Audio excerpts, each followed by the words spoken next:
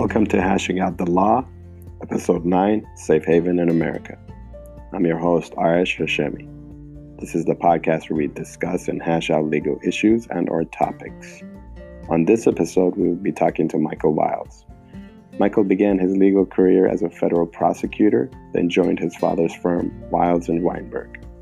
From 2004 to 2010, he served as the mayor of Englewood, New Jersey. In 2011, he became adjunct professor of business immigration law at the Benjamin Cardozo School of Law. Michael has appeared before Congress to testify on immigration and terrorism issues. In November 2018, he successfully ran for the mayor of Englewood once again and will take office in 2019. Michael's new book is Safe Haven in America. In it, he talks about representing defecting KGB agents, whistleblowers, disillusioned Saudi diplomats, accused terrorists, professionals, and numerous celebrities. Michael and I talked about his book and his experiences. This episode is one of my favorites, and I hope you enjoy it. Thank you. Okay, with me I have Michael Wilds, who's an attorney, an adjunct professor, a writer, and a newly elected mayor of Englewood, New Jersey. Good morning or good afternoon, Michael. How are you? My pleasure. Thank you for hosting me. Thank you.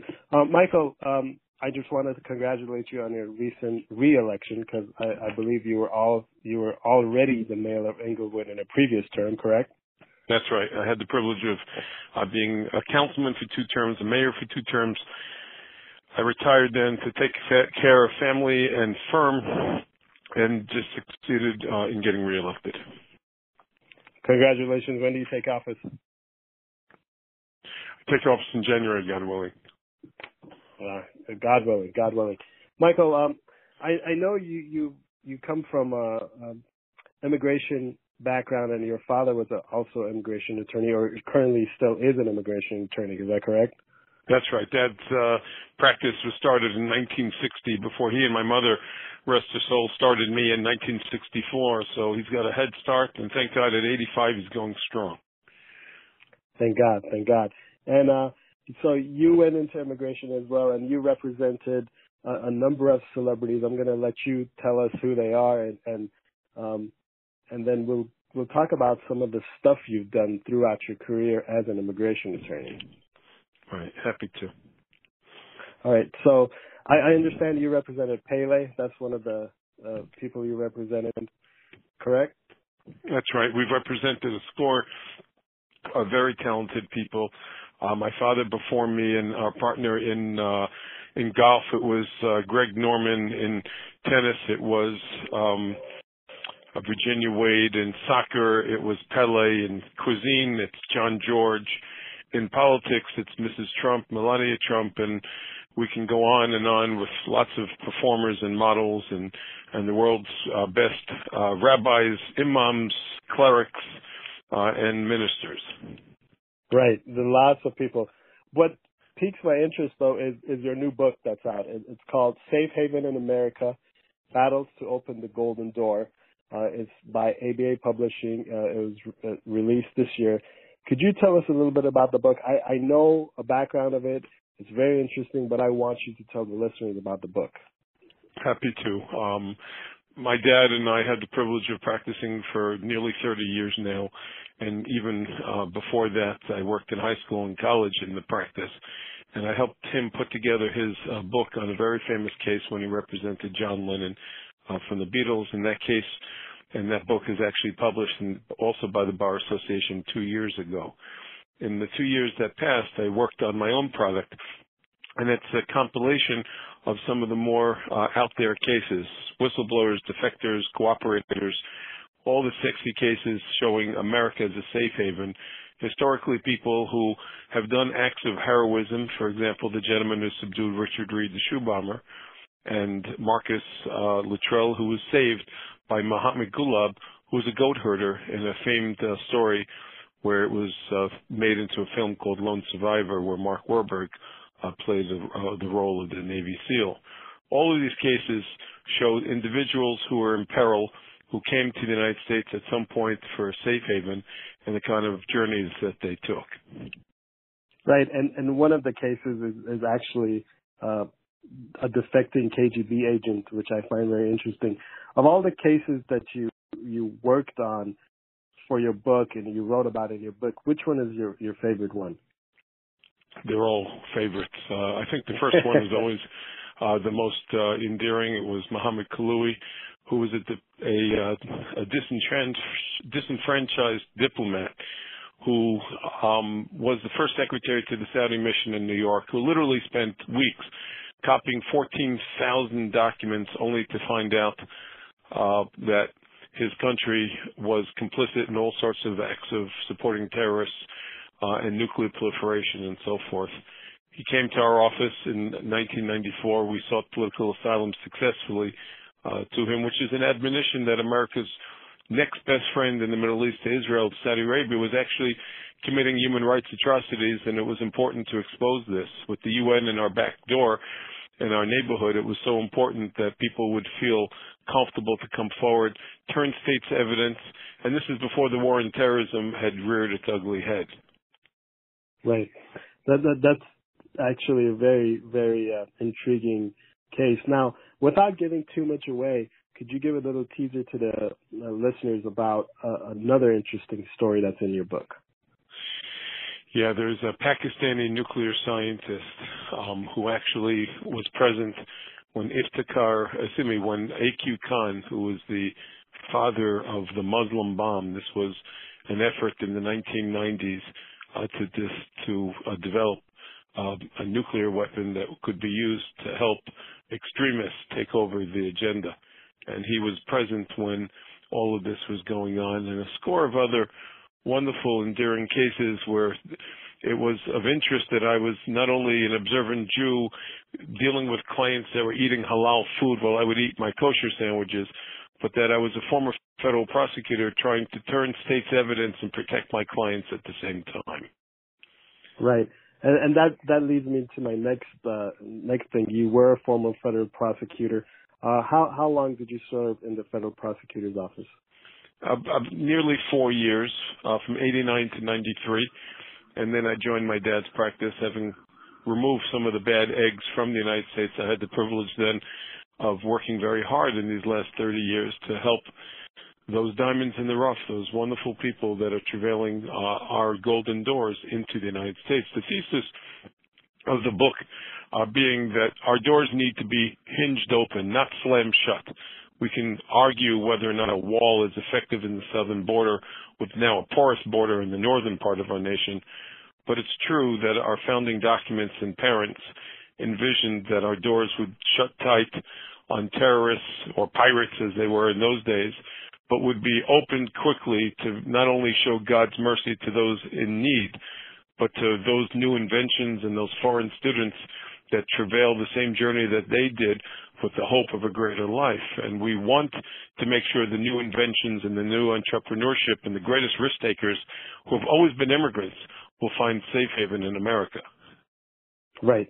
And that's some of the other issues that your book touches. Correct me if I'm wrong. It touches how our system is broken and how it needs to be revised, correct? That's right. Our system is antiquated.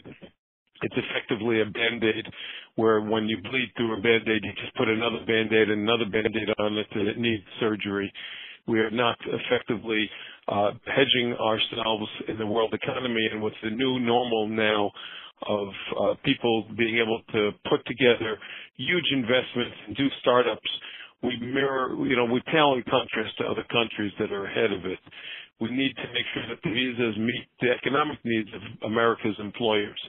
If you look in the fashion space, you can't even get the right visas during Fashion Week. And there's so many employers that are pulling their hair out because they can't get the right agricultural support when the crops and the fisheries and all the different industries travail certain weather predicaments and immigration is lagging behind. Right. That's very true. It's a topic that we can discuss and it can be debated for hours, but in your opinion, what is the first step that needs to be taken to fix the system? If it was just one basic step that you could take to start the process.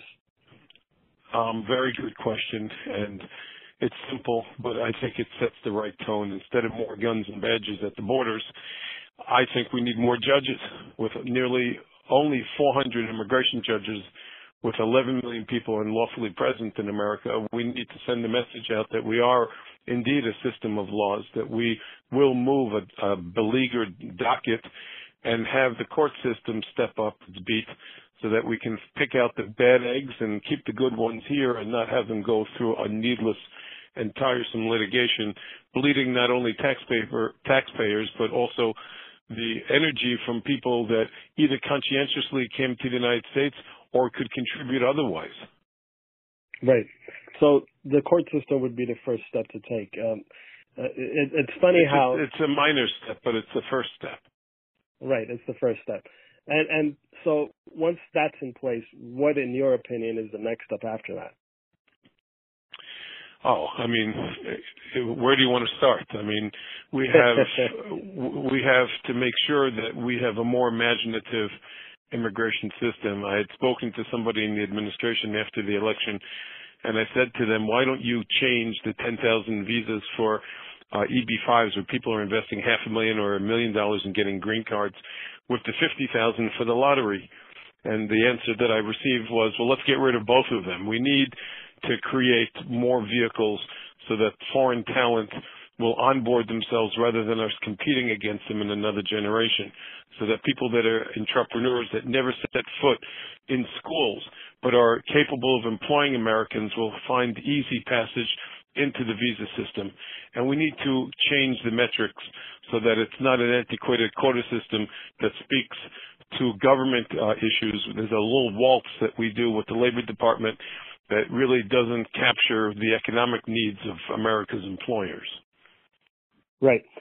It seems that our immigration system is hurting us, not just because it's antiquated and it's backlogged, but also it's preventing us from getting these intellectual brains, for lack of a better term, in any industry, fashion, chemistry, business. Is that correct? Is that what I'm getting from you? Yeah, in other words, across the board, we have to understand that there is a new normal in place where the American Nursing and Medical Association years ago felt that foreign talent would compete with American medical needs and personnel. We're seeing less people going into those areas of science, and where the creative seems to take a second step to the science, technology, engineering, and math, the STEM, it's actually the underbelly of so many different industries, including the technology arena. So there is a meshing of needs, and we can't pick one priority over another. We need to be flexible so that the world's talent will find themselves in America. Let me ask you this. Everybody knows that the system is broken. Everybody knows that it needs to be fixed. Do you think that eventually it will be fixed, or is this something that we're just going to pull our hair out?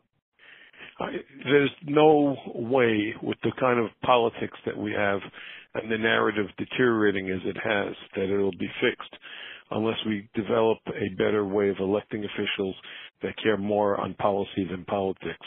The reason it hasn't changed simply is they have to get elected every 2 years, and people are deemed to be weak on Homeland Security if they're strong on effective immigration policies. And that's a shame.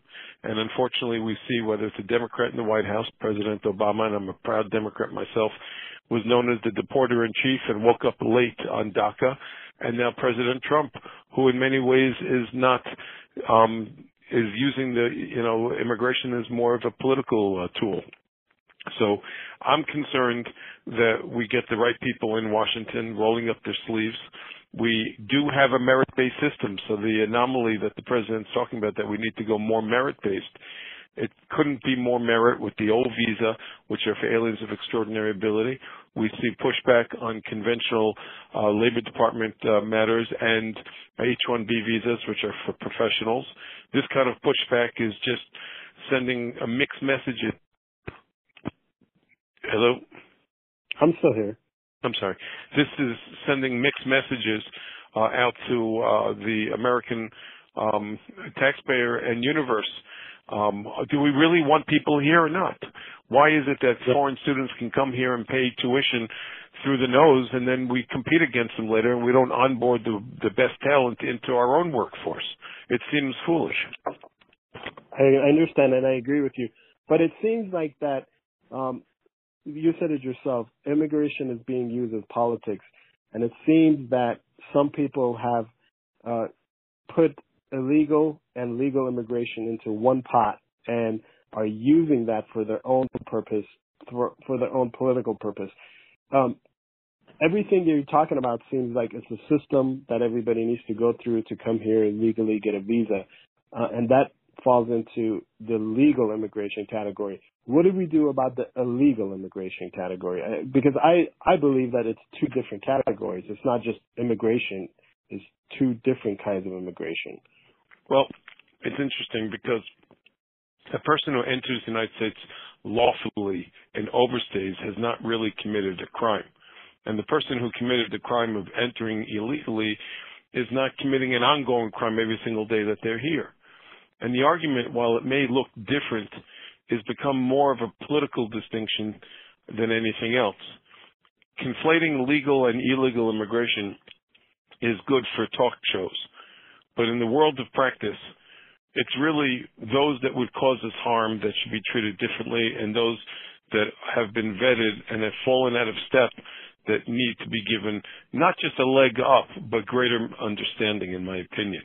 Somebody who would want to cause us harm should be summarily deported from the United States or not permitted in the first place. Somebody who's overstayed a visa because of inadvertence, because of something beyond their control, or employers that are looking out of the box for talent, we have to have shades of gray. And I'm not saying that we should be looking to forgive and reward or bootstrap people into safe ground when they've crossed the lines. I'm just saying that employers need help, and the government has, since 1986, shifted the responsibility of policing immigration to its employment force and then punishing the employer if they don't do a good enough job. That may have worked in President Reagan's day in 1980s, but in this new normal, employers need to focus on gaining a new stride. I can tell you as a young mayor going back into it now, I'm going into a corridor where there's Amazon, and the whole notion of retail shopping has changed, and I need to roll up my sleeves. Well, things have changed exponentially in the United States, not just on the streets, on Main Street, but on Wall Street, and the kind of people that are coming into the United States and the kind of responsibility and the employment opportunities that foreign nationals, facilitate to Americans is off the charts. So why wouldn't we want to invest in people and give the right tools in place so that the economy can grow stronger? Right. I agree with you. And by the way, just to let you know, I am an immigrant myself. I immigrated to this country at the age of 9.5 with my parents. Didn't speak a word of English. I think this country is amazing, and the opportunity that it has afforded me, I wouldn't have had these opportunities anywhere else. That's wonderful. Where did you hail from, if I may ask? I was born in Iran. I moved to the United States in 1985 at the age of 9.5, and been here since. That's wonderful. That's wonderful. Thank you. So, Thank you. Again, there's more room. The last time I took a drive upstate New York, upstate New Jersey, in other words, there is lots of room in our nation, and we should be able to absorb lots of immigrants and figure out a system where they'll contribute back exponentially more than they take. And we should be able to not only show mercy at our borders to those that are in need, but also to be thoughtful about the way we unfold that. Again, what's happening in the southern border now in 2018 is a compilation of politics and economics and asylum. One would argue, as I feel, that individuals from El Salvador, Guatemala, and Honduras are safe once they get into Mexico, and it's really Mexico allowing these nationals to meet and rush to our border. Our issue is more with Mexico, and these individuals that present themselves ought to have a system that allows economics to govern their admission so that they'll be encouraged to come in through lawful means. Of course, anybody who tries to sneak into America should be treated forcefully because we are a nation of laws and should actually have a border that's proper. But the system is not absorbing the needs, the economic needs that employers need, and we have to be smarter. Right. And I was going to touch upon that, but you beat me to the punch. And it seems like that you agree that, yes, our immigration system is broken, but people still need to go through the process to come here. And not, you said the people who cross the border illegally, because technically you said it yourself, we're a system, or we're a nation of laws, and once they cross the border illegally, they have broken that law. And I'm going to play devil's advocate. So the people who are opposed to immigration, as they say, but I think they're really talking about illegal immigration. They're opposed to people coming here illegally. So what do we do? I mean, you said the system is broken, but what do we do with the people that have crossed illegally and are here? But they're here now. What do we do with them? Right. So there aren't enough airplanes, handcuffs, beds, or FedEx trucks to deport 11 million people in the United States. And what President Reagan did a generation ago in fixing 3 million people really should set the tone. Again, he was off to the right and the conservative, but he understood that you can't have 3 million people living in the shadows. And all the walls in the world are not going to remove these individuals, and they should be onboarded in some judicious sense so that if they are onboarded, we fix both our borders and the innards of our country at the same time. And finding a path to put people into the system is something that's not hard, so long as it's done judiciously and there is a vetting system, there is money that's put into the Treasury, and this kind of forgiveness happens institutionally so that in the future we have a system that everybody respects and we don't encourage another generation of people to abscond and come in unlawfully. So again, we as immigration lawyers who toil in the field get to meet wonderful people who sometimes fall out of step, whether it's because of personal or professional challenge, and they would want to make America a stronger nation, and their presence here is in the national interest, and it's foolish to separate family members. So, in a long about way, we have so much ground that we could cover and should cover. The question is, how genuinely inclined are elected officials in Washington, and what are they going to do about it? Right. I agree. And speaking of Washington, you've actually testified before Congress on immigration and terrorism issues. Is that correct? That's right. In 1999, in between the first and the second World Trade Center attack, I had the privilege to sit there and allow some of the experiences that I have to be shared with immigration. And they didn't want to take the steps at the time. They've gone way beyond that since the Patriot Act came. But there were many of us who understood, as former federal prosecutors, as people who toil in the field, that we were vulnerable and there were ways to not only ensure the greater journey of those that would help our country, but to keep out some of the bad eggs. Right. You also are a professor at Yeshiva University, specifically the Benjamin Cordoza School of Law. You teach business immigration law, correct? That's right. So what is business immigration law?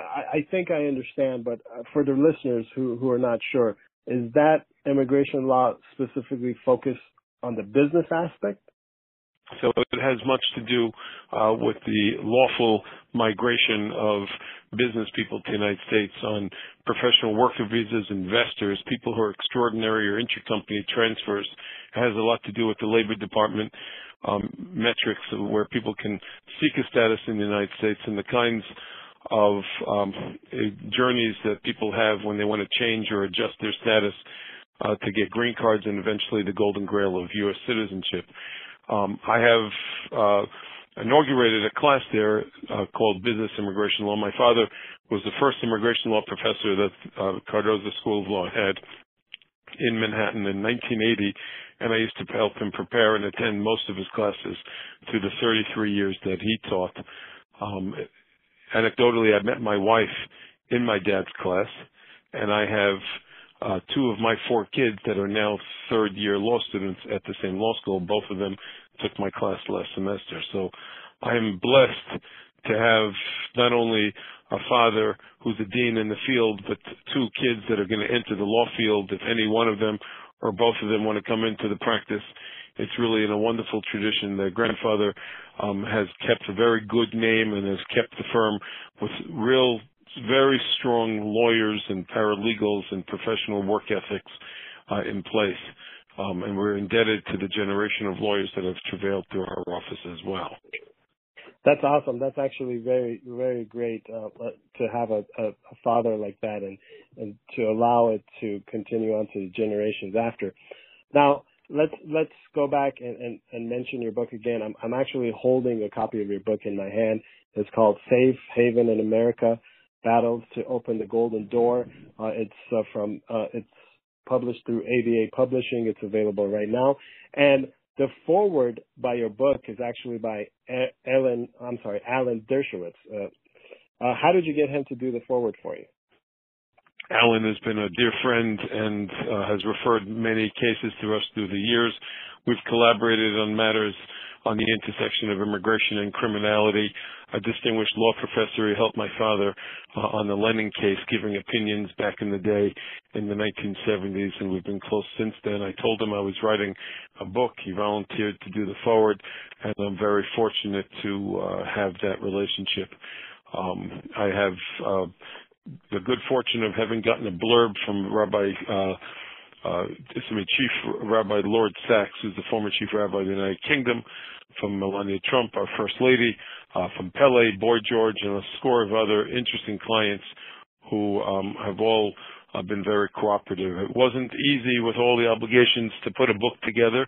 I think it's got a great visual, and it shows the real journey of what America's golden doors have been like to families who would want to increase not only our station in life, but to remind what that golden experiment was that our founding parents embarked on several hundred years ago, and that is America is a very special place, and we have to take stock and pride and never forget that.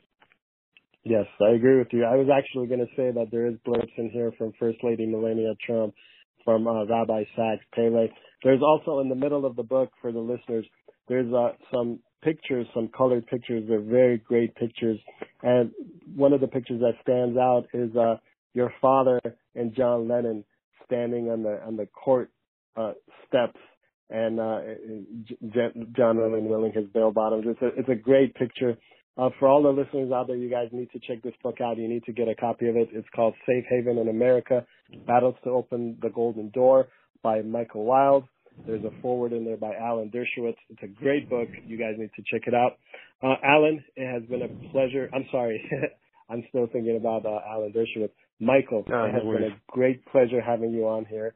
I could go on talking to you about this topic forever, but I know you're a very busy man.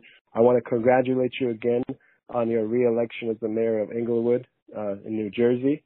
I wish you well and hope to have you back on soon. Would be my pleasure. Thank you for having me. Thank you.